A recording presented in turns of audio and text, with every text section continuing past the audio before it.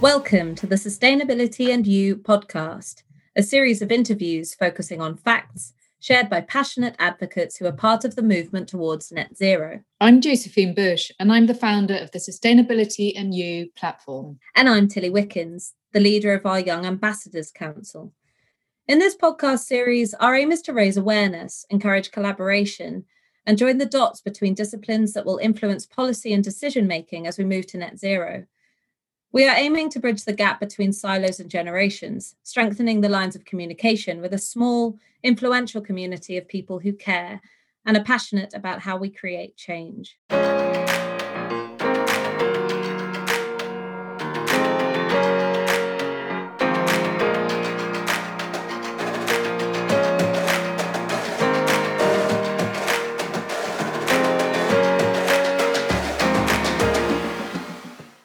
In this episode of the Sustainability and You podcast, we interview Professor David Hill, CBE. David has significant experience in consultancy, nature conservation, and company business strategy. He runs an ecological consultancy company, is chairman and owner of the Environment Bank Ltd, and was previously chief scientific advisor to RPS Group plc. He is also owner and director of the Environmental Markets Exchange. Over the last few years, he has been actively involved in promoting environmental markets to provide new and innovative ways of mitigating for impacts on ecosystem services arising from development, industry, and corporate businesses. David is a fellow and past president of the Chartered Institute of Ecology and Environmental Management. He has published extensively on ecological issues over the last 30 years.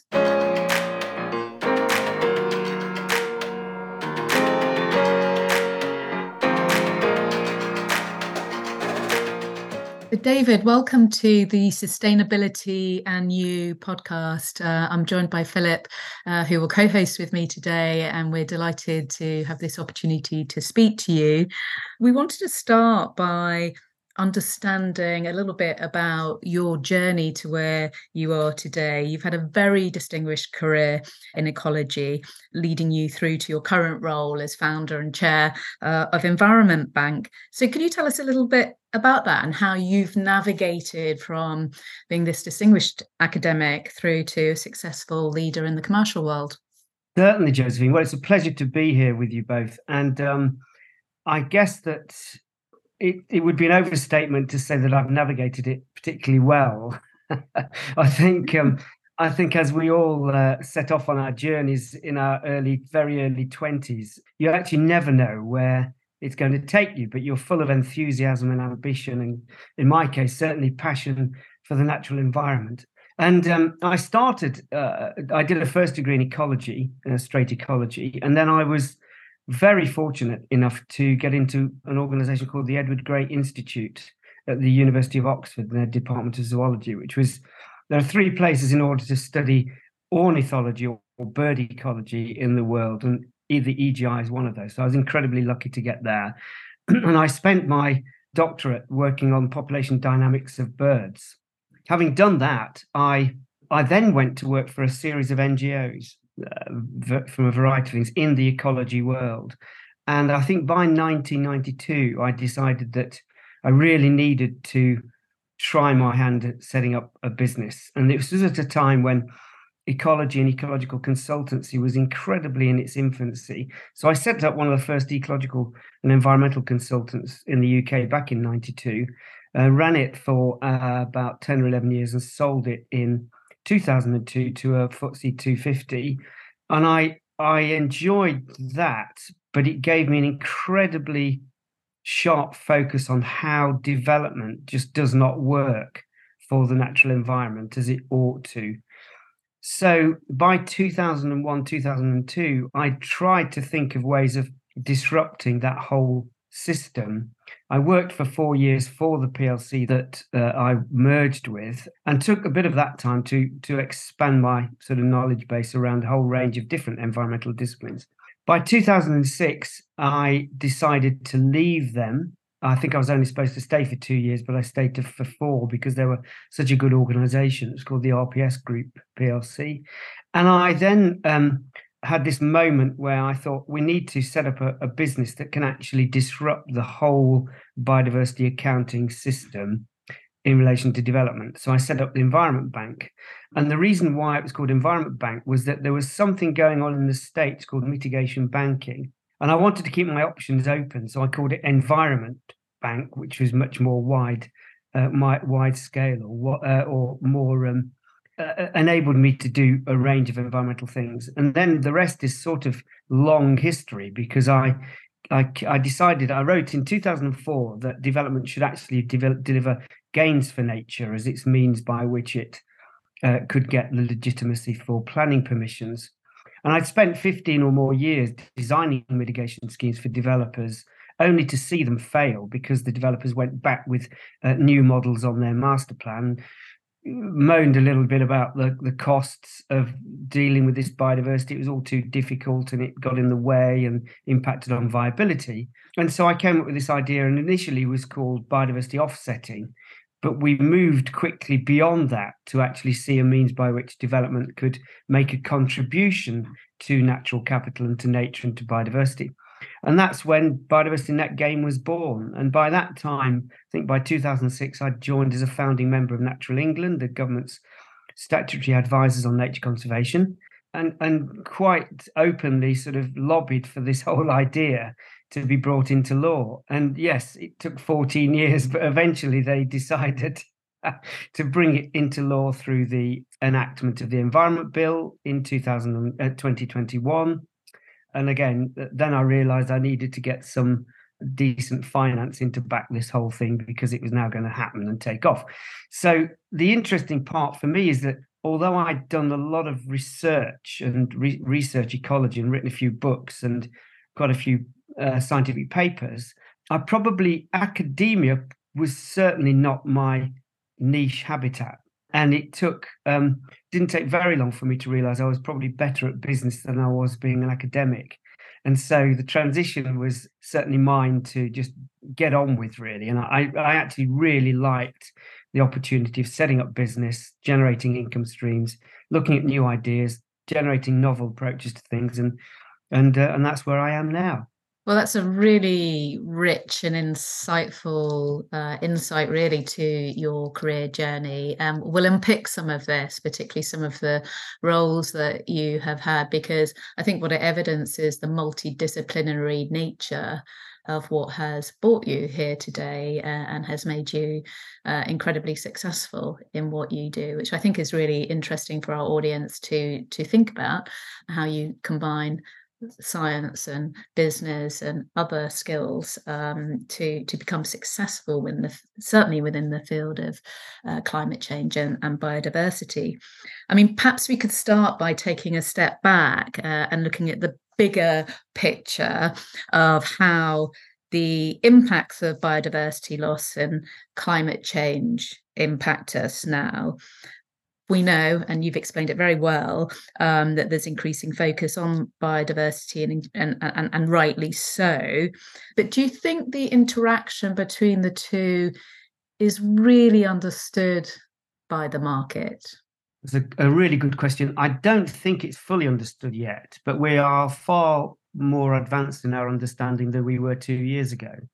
And I think certainly climate change, for all the right reasons, has gained all the headlines as to what we've got to do in relation to saving ourselves effectively. But I don't think that the interlinking between biodiversity and climate change has yet been properly worked out, other than perhaps more in the academic circles.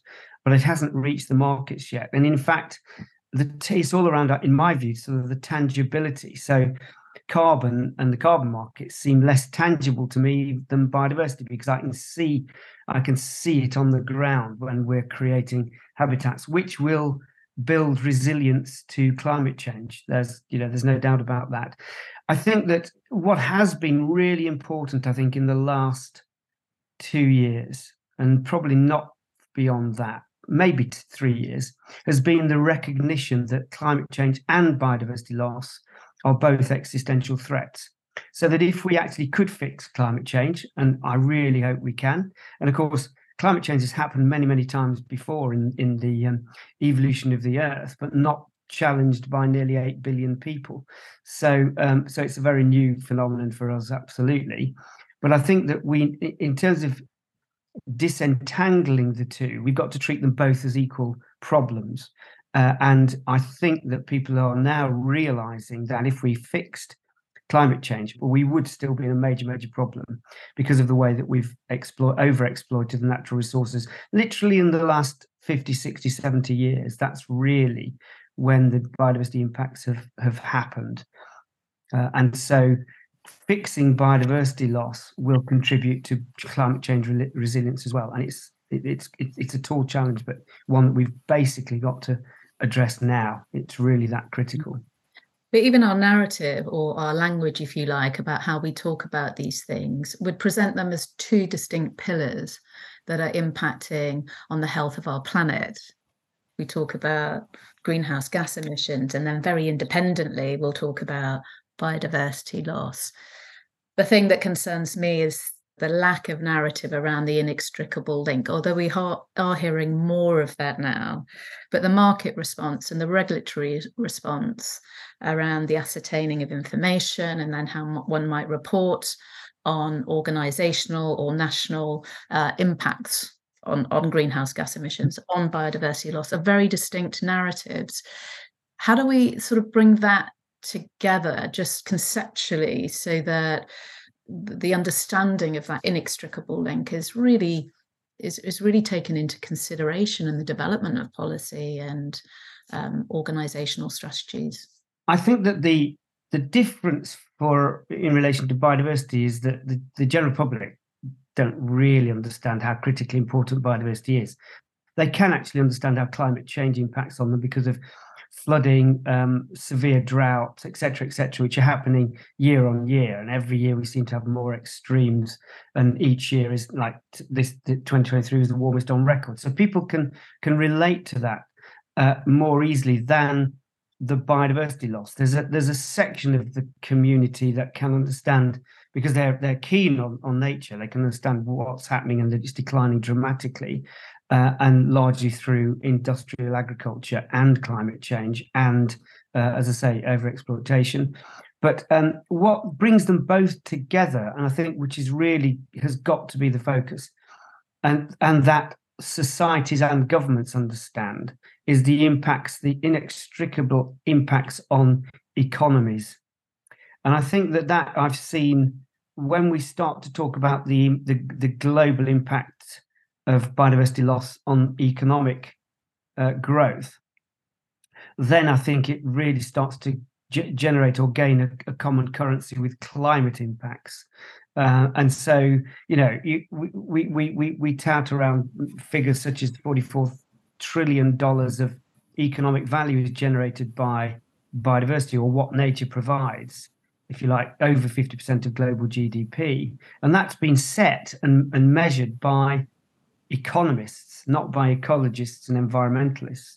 And so that's the big change in the narrative. You look at the World Economic Forum, and those figures are out there. So I think that's a big change for me that is helpful. I mean, it's interesting, isn't it, that it's an economic value that drives that increasing recognition, not an innate understanding of the value of nature in and of itself, which I think, when we'll come on to it, I think does cause us problems in how we tackle these challenges, because you're trying to balance, I guess, a moral view, or a different type of value view of the value of nature versus its economic value. But you talked about the sort of trillions of dollars of global GDP dependency on nature. What about the latent risks then that are unquantified because of our lack of understanding and lack of data as to how biodiversity is impacting the natural world? I mean, there are a lot of financial models out there that are increasingly getting more sophisticated as it relates to climate change, but less so as it relates to the impacts of biodiversity loss. and we can understand the value proposition, but do we understand the risk proposition? I think the risk proposition relies heavily on the science, and the science in ecology is almost like four-dimensional compared to the science with climate, and so it's a much more tricky thing. What I would say though is that when you look at the scale of biodiversity loss and the speed with which it's happening, we really, and it's awful perhaps for a scientist to say this, but I will, a scientist from my historical background, we don't have the time to get all the answers around how to ensure that all the risks can be covered off by the science. I think that there's so much that we still don't understand about ecology, but actually there's a heck of a lot that we really do understand. So we do know how to rebuild ecosystems at scale. And if there are lots of good examples from Yellowstone National Park to even decent sized projects in the UK that are happening that can show us what we can do. And actually many of those are not necessarily based on having all of the science answers nailed down. There's a lot within ecology that's about doing things on the ground and looking what happens. Mm-hmm. And so I'm a real advocate of that because we just haven't got the time that we might otherwise wish we had to work out the proper approaches. I mean, we've just had a global stock take in the run-up to COP28, which is focused on the adherence to the Paris Agreement as it relates to national commitments to greenhouse gas emissions and keeping within 1.5. Would you like to have seen that extended, be it to biodiversity data and national commitments to reporting on their current position? Totally. And one of the biggest frustrations, and this was also when I was with Natural England, is that we would come up with targets, so 2010 targets, 2020 targets. Now we've got 2030 targets. We've got the 30% by 2030 of all land put into nature recovery. And it's really frustrating because when we do that and subsequently always miss those targets, it does beg the question as to, how serious are we in turning that whole process around? So I do believe that we have to have targets, but if we have targets, we have to have a policy mechanism and landscape that actually addresses it. And I think that's where we always fall down. So I think we've done pretty well actually in some of the climate setting targets and the reductions in emissions and the renewable trends, etc. But we haven't done anything like the same with biodiversity.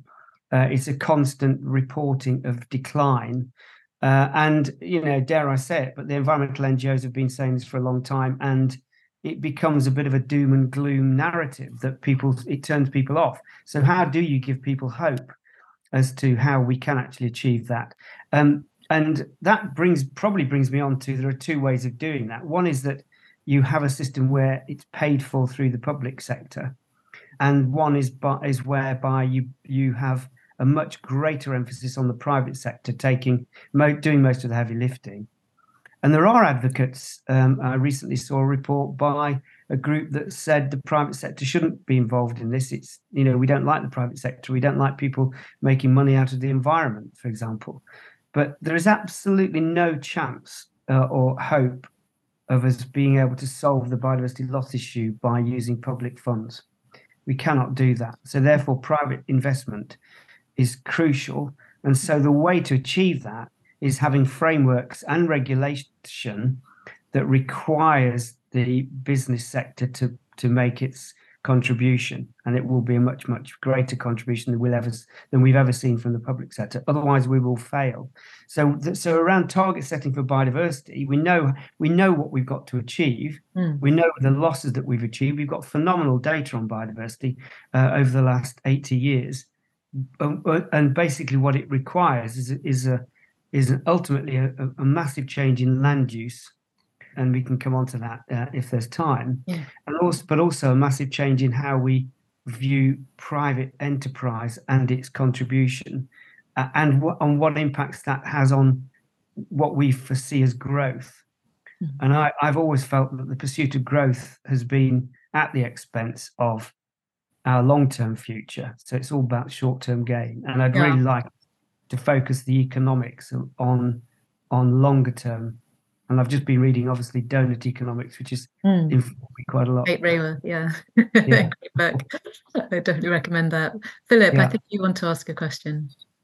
Still don't really fully understand or hear is why we seem to get climate and we hear bad reporting, loss of biodiversity, but it doesn't seem to stick as much as climate does. Why do you think that is? I mean, you touched on a few points, but for me, it still doesn't quite clearly come out, why there seems to be such a big gap in, okay, we need to tackle climate, but biodiversity is still a bit of a sideshow in a way. Well, I think that, I probably wouldn't agree that I probably wouldn't agree personally that it's a sideshow, but I do believe you're right in that general publics don't really get it. And I think it goes back to, previously when we were saying that people can appreciate, and the news items are on climate change, heavy storm damage, damage, impacts, flooding, people displaced. I think those are immediate images that really do impact on us. However, with biodiversity loss, we all watch the fantastic Attenborough programs, which are amazing, phenomenal filming. But if you just watch those on their own, you'd think actually everything's fine and hunky-dory out there. What are we worried about? But if you then realize that, again, back to the economics of it, and it's not tangible or easy for the general public to see at all, but, reliance on pollinators. And we've had a 75%, in fact, actually, it's a really incredible German study that showed 75% decline in invertebrates in the last 50 years, many of which are pollinators. So in fact, actually, we will not be able to pollinate crops. Soil organic material, actually breaking down of waste, enabling fresh water rather than really poor quality water. Air quality, oxygen in the air comes from biodiversity, from vegetation, respiratory and photosynthesis. So, but it's true that we're not explaining that in a simple way to the general public, to the taxpayer. And that is probably the biggest threat that we face. And whilst, I'm bound to say that if you look at drought situations caused by climate change, of course, they're going to create massive biodiversity impacts. They're also going to create massive migration impacts, the likes of which we have absolutely never seen. When Southern Europe suddenly becomes uninhabitable, the movement of people then will be dramatic. But yes, how you actually get people to understand the more intricate details of what biodiversity does for us, that is a challenge. And we need some really good narratives taught in schools around that, I think. Well, I was just going to say, I mean, it's just a massive educational challenge, isn't it? Which Descopter recognised, didn't he, in his review. So I hope the educational system is responding alongside governments and organisations. But let's get a bit practical now, if we may, David, because I think you've articulated really well some of the broader challenges around our understanding of biodiversity loss, its connections to climate change, and the need for both a national and effective policy response, as well as participation by the private sector. But if we really get underneath the skin of that now, I think one of the things I'd like to get your views on is how we as stewards of land should think about our practical approach to the preservation, adaptation and regeneration of land to serve our multitude of needs that impact our health, access to food, preservation of just the foundation stones of our biodiversity building blocks. Can you say something about that first? Because I think that will lead us on to some of these policy responses and the economic response to how we service that. Yes, Josephine. And I think that one of the key things I'd say is that we haven't had ever a land use strategy, for example, in the UK. I mean, other countries I think do, not many, but some do. So effectively what we've built up is a fairly ad hoc system based on a planning system plus agriculture and growing food. I think the way to address, in our small little world here, climate change issues and biodiversity loss is ultimately very, very quickly to move away from industrial agriculture. I think industrial agriculture is a huge mallet that is far too coarse and broad as it is at the moment. So we've got to get much more sophisticated. If you can imagine that there's a vast amount of artificial fertilizer, nitrates and phosphates used, which is an industry in its own right. There's a huge emphasis on seed merchants and production, huge emphasis on agricultural machinery, all of which are industries in their own right. But actually, they create a model of food production in which 52% of the farms in the UK actually are not recovering their costs. And we're also therefore growing food that isn't actually fit for purpose in a modern society with all the health issues that are ongoing. So I sit on something called the Food Farming and Countryside Commission, and we've been trying to look at how to change the whole narrative of food growing away from crop yield as being the only thing, moving growing food from just growing calories into growing nutrition, and that's really key. And so, for example, if you were to design a system for food growing now that protects and enhances natural capital on which we all depend, as we know, it wouldn't be by deep ploughing, drilling seed, putting on huge amounts of nitrate and phosphate fertilizer, and then up to 7 treatments of chemicals to control pests. It's just not appropriate for the future. So what we want to see is a regenerative agricultural system based on agroecological approaches to farming. So there'll be much more emphasis on mixed cropping, more emphasis on growing legumes and pulses, fruit and vegetables, moving very much away from these acreages of winter wheat and winter barley, and doing it because diets need to transition away from eating as much meat as we do. So if we don't eat as much meat, we could actually cut 50% of the cereal acreage out of the farming system and put it into other crop systems, and also have landscapes which are transformed through nature recovery to build the resilience of ecosystems and control flood mitigation and all of those sorts of things that nature can provide. So there you're really exploring the concept of land sharing, where land can be used for more than one purpose at the same time. Biodiversity benefits as well as agricultural benefits, but focused agricultural benefits, as I think what you're saying is let's rethink what we grow and what we eat, as well as having that sit alongside the health of our land. I think we are doing that now. And I'm not a great fan of the land sparing, which basically says we'll farm everything intensively and to hell, basically. And we'll actually spare bits of land for our biodiversity. That's absolutely not the right way to do it. There are advocates of that, obviously.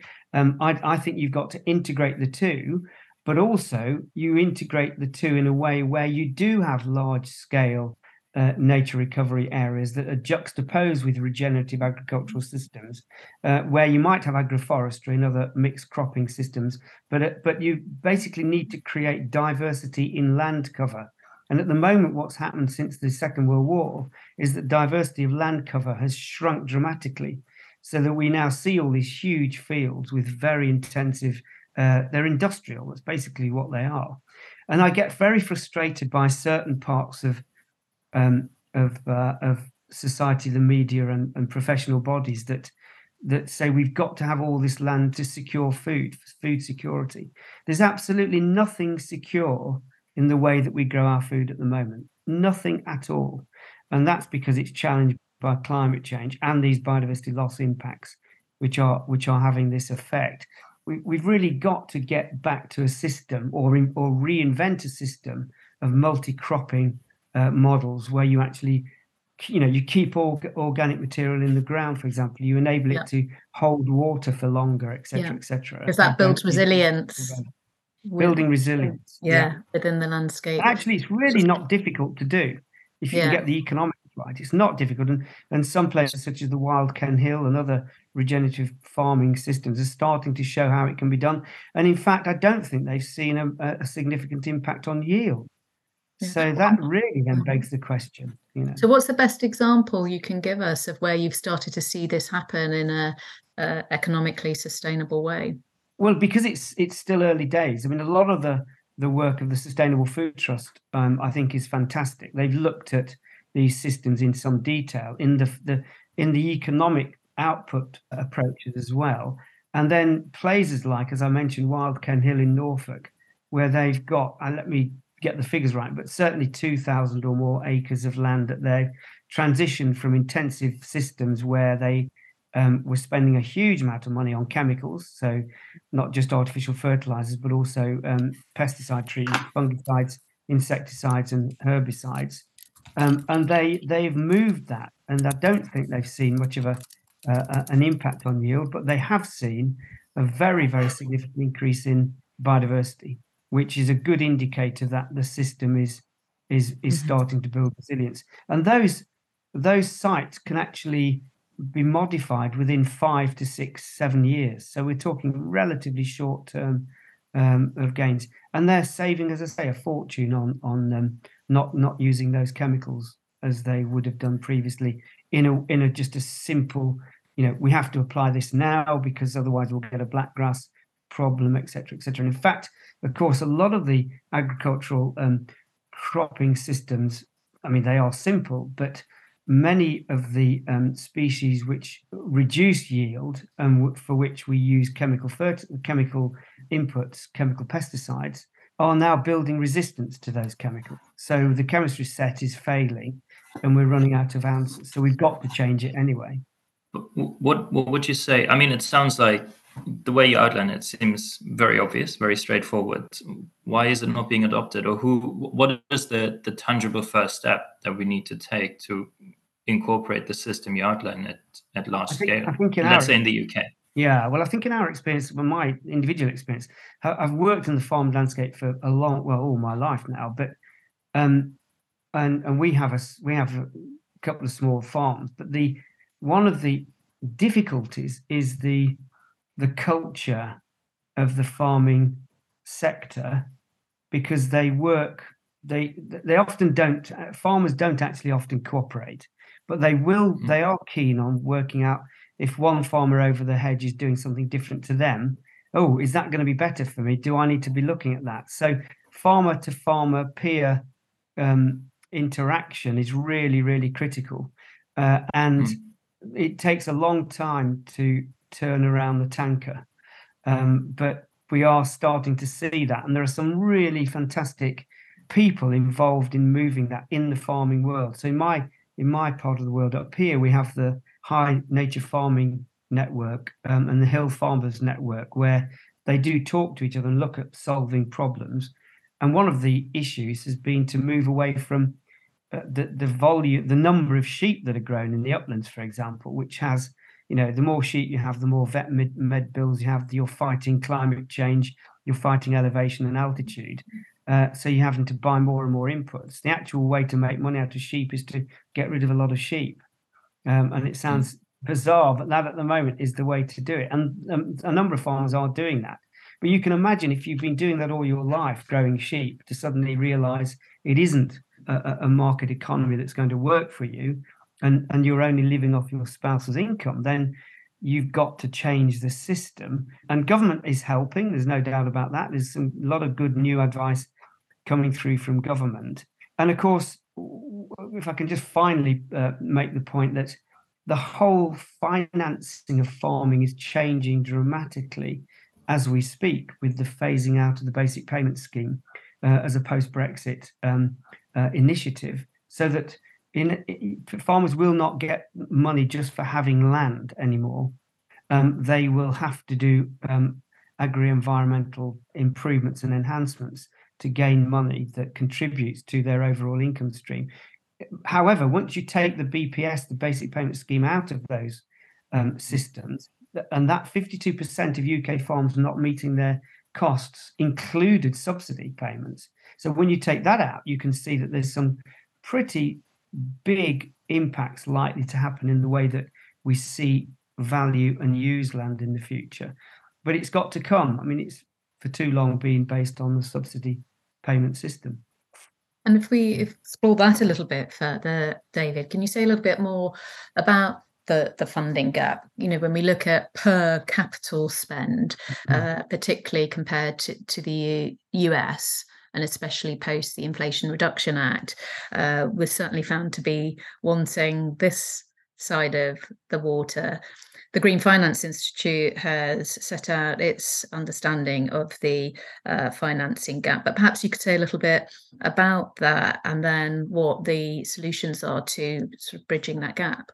So definitely, and I think that's another positive point, that we are and have measured what that gap is. And I think, if I'm right, it's between 4.7 and 9.3 billion a year that we need to spend over the next 10 years. Well, it was to 2030, but now, of course, we're already at 2024, and we're not spending anything like that amount. And if you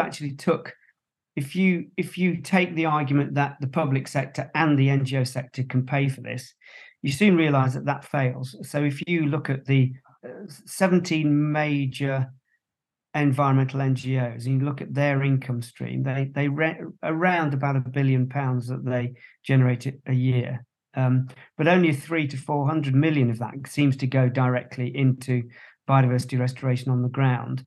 If you then add in the 380 or 400 million from government for agri-environment schemes, that's around 780 million. But that is a fraction of what we actually need to do the nature recovery based on the work of the GFI and others, of course. And so, you're looking at a tenfold increase in what we currently think we spend on biodiversity restoration, which has failed dramatically because we've suffered a 6% decline in biodiversity. And so that has to be made up by new models. And that's why I think I'm really encouraged by the work that government's been doing, looking at nature finance and how do you set the frameworks for the corporate sector to get involved. And it's only right, really, because otherwise, if we continue as we are, then not only have we been the taxpayer been subsidizing the farming sector to produce cheap food, and it isn't actually cheap because of all the externality costs that make food much more expensive than you see on the prices in the supermarkets, etc. But if you take that 700 or 800 million, and we've got to get to 9.3 billion, then 8 billion's got to come from the private sector. So you're going to need to have frameworks. And what we don't want to see is the taxpayer just subsidizing corporate business because they're not addressing the true cost of the use of nature in their business models. And that's where we are now. And I think that we still got to see a whole load more movement on that, and it's got to be faster than it's been going to date. But I'm encouraged, at least we are addressing that issue. And how do you think government policy then should evolve to address this, and what kind of signals then, if it's not subsidy, should it be given to encourage the private sector to engage in the problem and develop commercial, sustainable solutions that work for all? So I think the what, and I've been asked this by government ministers, what would you do? What's the one thing that if it was this one thing we had to do? And I have to say, I'd almost entirely say it's getting behind the TNFD mandate. That's an intelligent response to the whole sort of natural capital economics that isn't working at the moment. If the UK could take a lead by mandating a requirement for all corporates over relatively small company size to be required to measure, disclose and report on their impacts on natural capital. And I know it's a complex area, but it is an area that's growing dramatically in interest. People are crowding into that market to actually provide solutions, which I think that's a really good thing. Then if government can do that and require those corporates to do that disclosure, whilst we don't talk about offsets within the corporate business environment, we talk about the nature positive movement. And I think that's an incredibly good thing and positive thing, dare I say, for where we need to be. And is your philosophy here that the disclosure of information that will emanate from the Task Force for Nature-related financial disclosures. The information that then is put out there will help drive better decision-making and direct capital to where it needs to go. So there's accountability by corporates, but the information for governments is also incredibly useful. Is that the underlying? That's entirely right. Yeah. That's entirely right. As I see it and as I've read it, that it will generate the two things. One would be a regulatory framework that would be a mandate on TNFD, but there's also investor pressure, and we're already seeing a lot of that. Looking at the Environmental Finance Journal every day, there are reports on people doing this now and scaling it, and you hear a lot of stories around there aren't enough products and projects to invest in. There is money out there to do it. But I suppose that it comes back to something I was saying 5 or 6 years ago, that if you are a CEO of FTSE 100, and let's take that average 55% of global GDP relies on what nature provides, effectively those corporates have got something in the region of 55% risk that they're not telling their shareholders about. Now, I'd be pretty worried about putting my money into those businesses, I think. And I think that's something that's hit them square head on, that they have to address that. And the way to address it is to disclose it, reduce impacts through their supply chain where they can, but then go to become a nature positive corporate relatively quickly by buying into systems that rebuild ecosystems at scale. So building the resilience. So effectively, if we all get involved in that at corporate level, we can change and turn around this biodiversity issue. We can't do it individually. It has to be the whole of those the sectors coming together. Then I think that we will see some very significant turnarounds of biodiversity, which will then enable businesses to be less reliant on the impending doom of loss that is continuing to hit them. If we accept that will make a difference, how do we help corporates then get over the costs of compliance and initiating that process? Because you probably hear this, I hear this, that there's a lot of concern around the burden on organizations to access the relevant skill sets in order to be able to undertake these reviews and effectively disclose in a way that's meaningful. This, of course, is on top of other regulatory or framework disclosure changes that organisations are dealing with as it relates to climate change, and new accounting standards that are coming in as well that organisations are having to adhere to. It feels like a very big burden for organisations to have to lean into. How can we make it simpler, I suppose, is the question. I think simpler is the answer. And I think that we've seen this. I can refer to biodiversity net gain. So when we were creating the metric and working with DEFRA to create a metric, you realize that actually there are some people that are just interested in the dynamics of the metric, not really actually interested in the outcome from the metric. I'm actually not interested in the dynamic of the metric. I'm interested in the outcome. You could see that the complexities around the metric could have become ridiculous if we'd have said, had 40 or 50 things that need to be measured before you can actually make a move. You've got to boil those down to sort of 7 or 8. And I think that's the danger that we might see in the biodiversity market world, that lots of people who are interested in measurement and metrics and the science maybe could hijack the thing and cause it to fail. So yeah, one piece of advice I would give would be to keep it simple. Look at the major contributing variables that we need to measure, and we can say what some of those are, but not here, I'm sure. But we can set that out in a simple way. The other thing I'd say is that we've seen with BNG the sector try to make the point that it's too burdensome, it's a real problem. We actually worked out in the Environment Bank that the cost of BNG delivery is around 0.6% of the gross development value. So a housing scheme, for example, it's about 0.6%. There are some variations on that. So small schemes cost disproportionately more, probably up to 2 or 3%. But actually, it's not in the 10, 20% region.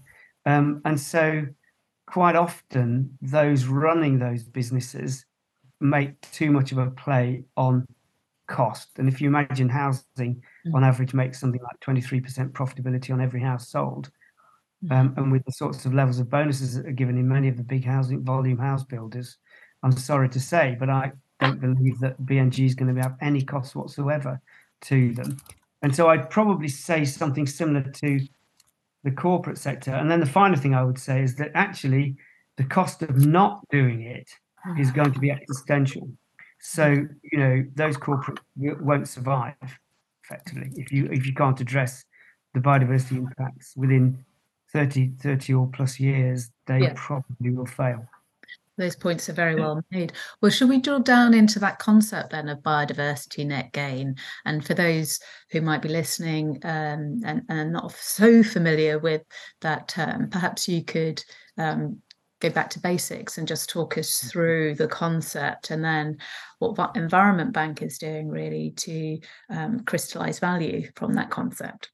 Yeah, sure. So as I mentioned at the beginning, after all those years, we managed to get biodiversity net gain mandated into law, which means that all development over a very small size and scale needs to deliver a minimum of 10% uplift in biodiversity for that project. So let's take a housing scheme as an example, although of course we shouldn't forget that development is commercial, warehousing, logistics plants, infrastructure, airports, all of those sorts of things is development, as well as residential sites. But residential sites seem to be the one that people focus on because they believe people live in those areas, so they can relate to it more easily. So that developer with a housing scheme will go out and measure what the baseline is of the land that they will have got bought under option from a landowner or farmer, not landowner, farmer. And they will work out they'll overlay that site with their master plan, and that will lose biodiversity units from that development. And there will be some areas where they can retain some of it. And the balance, you then add on 10% uplift, and you then go and work out how to deliver that BNG. And there are two ways that the developer can deliver BNG. One is that some of it might be kept on the site of that housing scheme.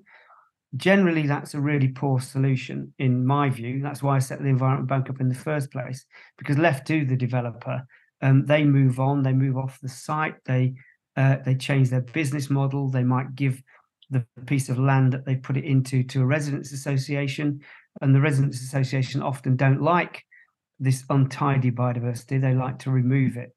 And so the majority of it, we believe, should and will be delivered off-site in specially constructed areas for wildlife enhancement at scale.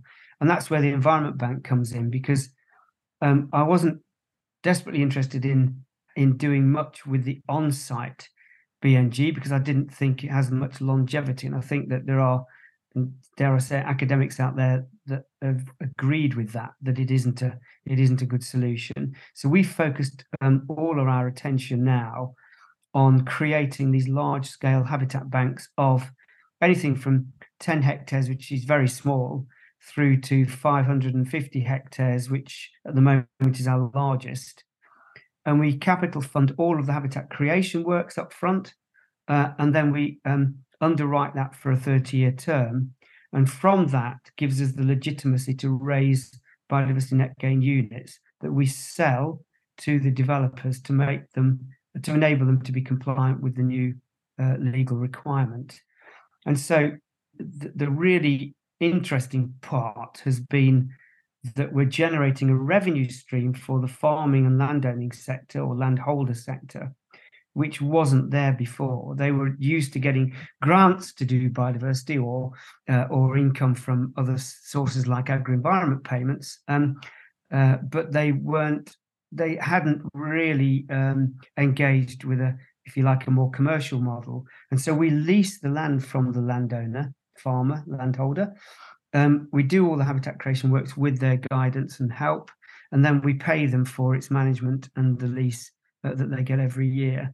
And we're now creating those across England to supply the demand. One thing I would say is that within the Environment Bank, our team have analysed the demand requirement across all the planning authority areas so that we know where the biggest demands are going to be. So we've been targeting many of those. And that ultimately, it's the planning authorities that oversee and deliver the BNG, because they've now got a legal duty to do that, as has the developer a legal duty to provide for BNG themselves on their sites. So we work closely with the planning authorities and we work closely with the developers, and we provide a solution which is effectively a one-stop shop, so that they can then go to the planning authority and list out in their what's called a biodiversity gain plan. They can show how their BNG is going to be delivered, and that's effectively, in a nutshell, how the system will work. And because it's underpinned by law, I think we're being looked upon internationally as, it's an incredibly good success story. And even in the States, where mitigation banking started 30 odd years ago, they see what we've achieved. And I have to say, due to the great work that the government did with DEFRA, etc., Natural England, that to bring this to bear and to fruition enables the system to be in the regulatory space, and therefore it's more likely to work. Voluntary schemes just don't work effectively. And for corporates that have made nature positive commitments, can they have access to the credits as well? That's exactly right. So the mechanism and the methodology is exactly the same. It's a bit more sophisticated for the corporate sector, because we're looking at how one might bring in carbon, how one might bring in nutrient neutrality and those sorts of issues, or other asset classes that can be achieved on the land in an additional way. And that's crucial, because we can't be seen to be selling an asset twice to two buyers. So we're looking at the detail of that. But our nature credits, or biodiversity credits, nature shares model, we're working on that to work out how best to provide the corporate sector with an ability to buy in shares to the uplift value of our habitat banks. So the system is identical in terms of what we do on the ground. The difference is that the transactional arrangements are slightly different for the developer who needs it for compliance, and the corporate at the moment in a voluntary biodiversity credit market space, with the view that, of course, that if that does go mandatory through TNFD, then we will see a very, very significant increase in demand from the corporate sector. And in fact, I'm pretty sure that the demand from the corporate sector will be at least 10 or 12 times the scale of BNG. So we're playing in both areas at the moment, because I think that's going to generate the biggest value for nature. And do you see those credits as tradable instruments? Ultimately, yes, and as others do. But I think we're a little way off having the governance and the transparency around that yet. And I don't know when that will happen, but probably within 3 or more years. So watch this space. I think definitely watch this space. And I can tell you, people are approaching me all the time saying, how can we invest in Environment Bank, or how can we invest in your habitat banks in a way that enables us to sell those units on if the market changes in the positive? And of course, investing in Environment Bank, yes, fine, but investing in nature shares in a way that enables them to speculate if they're not corporates, that isn't part of our business model at the moment. And we want to be very cautious about that. We've absolutely got to be cautious about anything to do with greenwashing. Yeah, I guess there are quite a lot of lessons learned from the carbon side as well, then, right, with voluntary carbon markets. And because, there's been a lot of controversial opinions on this. So I guess you can hopefully take the negative point. Yeah. Entirely. And also, I'm a simple ecologist. So when I start to talk to some of the financial folk, I do get slightly worried by the terminology. As soon as I start to not understand something, I then start to really worry, because we've got to keep it transactional and simple that everyone can understand. Otherwise, you're into NFT territory, and I've seen a lot of that. And I have to say, I'm not sure I either want to understand it. It may happen. It may go down that route with crypto or whatever we want to call it, blockchain. Yes, indeed. But I don't understand that. I'm sure there are people far brighter than me that do. But actually, if I'm buying something, I want to see the tangible benefit on the ground. Buy more biodiversity, more fantastic nature spaces. So the valuation proposition that sits behind it, David, are you able to say something around how the credits are valued? Indeed. So we're pretty good at knowing how much it costs to create these habitat types. So just to go through the spectrum of them. So we'll be creating woodlands, wood meadows, species-rich grasslands, wood meadow and scrub species-rich grassland mosaics, and wetlands, and then probably some wilded areas. Managed wilding, I think, is also incredibly valuable for biodiversity. Managed wilding is very much like sort of early successional stage scrub before it goes through to woodland. And what you have to do in those systems, in any region, not just in the temperate region, is to manage them to get the biggest biodiversity gains possible in the shortest period of time. So we know how to do that at scale on the ground. We know the cost of that. And then we also know the costs, the market costs of leasing land in certain parts of the country. And we know the cost of managing it. So when you aggregate those three things together, you can work out the cost of what it is to deliver a habitat bank of, say, 100 acres or 40 hectares. Then in terms of the pricing, we need to be obviously competitively priced, the system, and we need to recover our own costs and make profit. There's no doubt about that. If we're borrowing money from our investors to put into these sites, which is a great thing, we can't necessarily do this very easily organically. So we therefore need to make a profit. So we price our credits within a certain range, and giving you a very quick range, they're in the range of 20 to 30, 35,000 pounds of biodiversity unit, and that you'd probably expect to get 5, 6, or up to 7 biodiversity units per hectare. So you can work out that figure. But of course, that money has got to be used to be there to fund the future of that habitat bank. And one of the issues that we have at the moment that we're making sure government, we hope will follow, is that the legitimacy to sell units is reliant upon you being able to demonstrate that you've got the long-term finance in place. Because it'd be very easy for me to say, well, I've got some land here, you can buy credits from me, and I'll do something for 2 years, and then I'll have to go out and get more money before I can do the next bit. Well, actually, we're not in that business. We create the whole thing up front, and that gives us the legitimacy to sell those units onto the buyer. And then the final thing I would say is that there is a system called statutory units that is sold by government. And this was introduced because there was concern that there wouldn't be necessarily a market established for habitat banks or units out there for the developer to buy, so that the developer has to have an easy, frictionless way of delivering their BNG off-site, so they can go to the government and buy their credits, if you like. And we were concerned that the government would get into difficulty, but with Treasury, for doing something that the private sector will do anyway, and that they influenced and it got involved in the market and shrunk the market because they were coming in too cheap. So fortunately, the government's looked at all of that and come up with a very good solution, which is relatively high-priced credit. So their statutory units, are around 84,000 for a unit, compared to, say, our 20 or whatever it might be.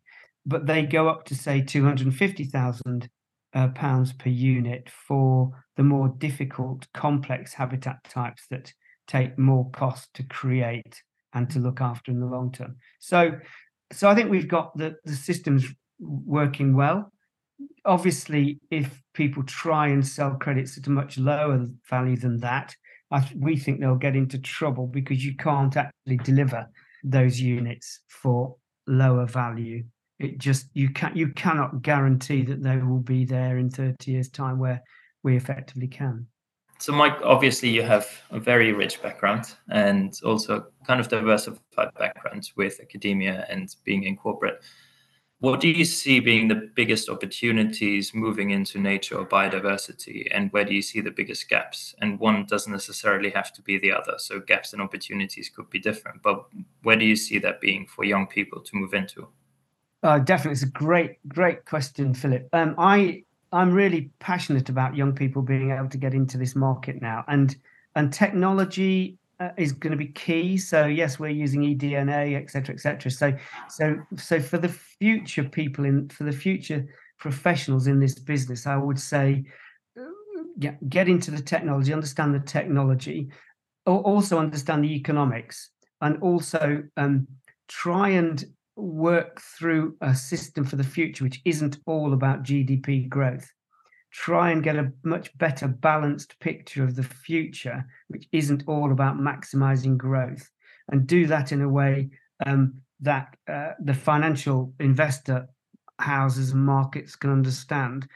That's one area. I think the opportunities for people in this area are going to be huge, because we can't not do this. That's the whole point. If we don't do this, we're pretty much toast, actually, I think. And I know we've got to give people hope, and the hope will come through having really strong, bright professionals that actually can multitask around this. The second thing I think is an opportunity is for people who work well with people. Don't just sort of sit behind the computer doing this stuff. Get out there on the land and meeting the people that are delivering it on the land, the farmers, the landowners, the landholders, because there's a huge amount that one will learn. And it's certainly been the case for me. I think the gaps are going to be, and are at the moment, trying to align the investor, the mindset of the investor to the mindset of the ecologist and the environmental professional. You're going to need to have people in these investment funds that really understand the subject in a way that maybe they've not understood investment propositions before. This is a complex area, but the opportunities for growth in this area and the value that it will bring to human society and, of course, to the natural world are immense. There isn't another sector, I think, that's as pivotal or as important as this. And so I think the gap is going to be to ensure that you bring together the investment financial people with the ecologists in a way that can move us forwards. So there you have an inspiring call to arms. Can I actually ask one quick question on this? Yeah. What would be your advice? Sorry, what would your advice be to your 25, 26-year-old self? Crikey, that's a great question as well. Crikey, what would I have done different? I'm not sure I would have done anything differently. I think getting a grounding in pure ecology is really important. But I would say, actually, there's more opportunity to look at things in a multidimensional way than there was when I started out. So I would say look for opportunities across different sectors. And I sort of fell into the whole bit about, marketing ecology as an important. I mean, when I started out, I was also not sure about this climate change. I thought this can't be correct. The world's massive. Why? How can we be having an impact? And just, what did I know? If you look back then to where we are now, climate change, there are very, very few climate change deniers. I would think get really solid educational grounding, but read more. I didn't read as much as I probably ought to have done when I was that age. And so you come up with ideas that you force that you create within your own mind without the benefit of listening to others. And it's always a great thing to listen to others. I think if you do one thing is to listen to others. Would it have changed what I did? No, but I think it made the opportunities that came my way were pretty ad hoc. There wasn't really any underlying sort of thread that enabled me to follow. It's basically piecing things together. But having a great interest in lots of things, I think, was helpful. And I would probably say to that 25-year-old, do more reading, have more interest in lots of different things, and see where it takes you. And the final thing is I definitely would say to people is take risk. Yeah. Yes, the benefit of hindsight. It's a wonderful thing. But that's very wise words, I think, and great advice as well to all of us, actually, no matter what your age. But thank you, David, for your insights today. Philip and I really appreciate it. It's a fascinating discussion. We'll certainly, hopefully, pick up with you again as we roll forward, and we see this come through to fruition for you and Environment Bank and biodiversity at large. Thank you very much for your time today. Well, thank you both. It's been fantastic. Really enjoyed it and great questions. Thanks.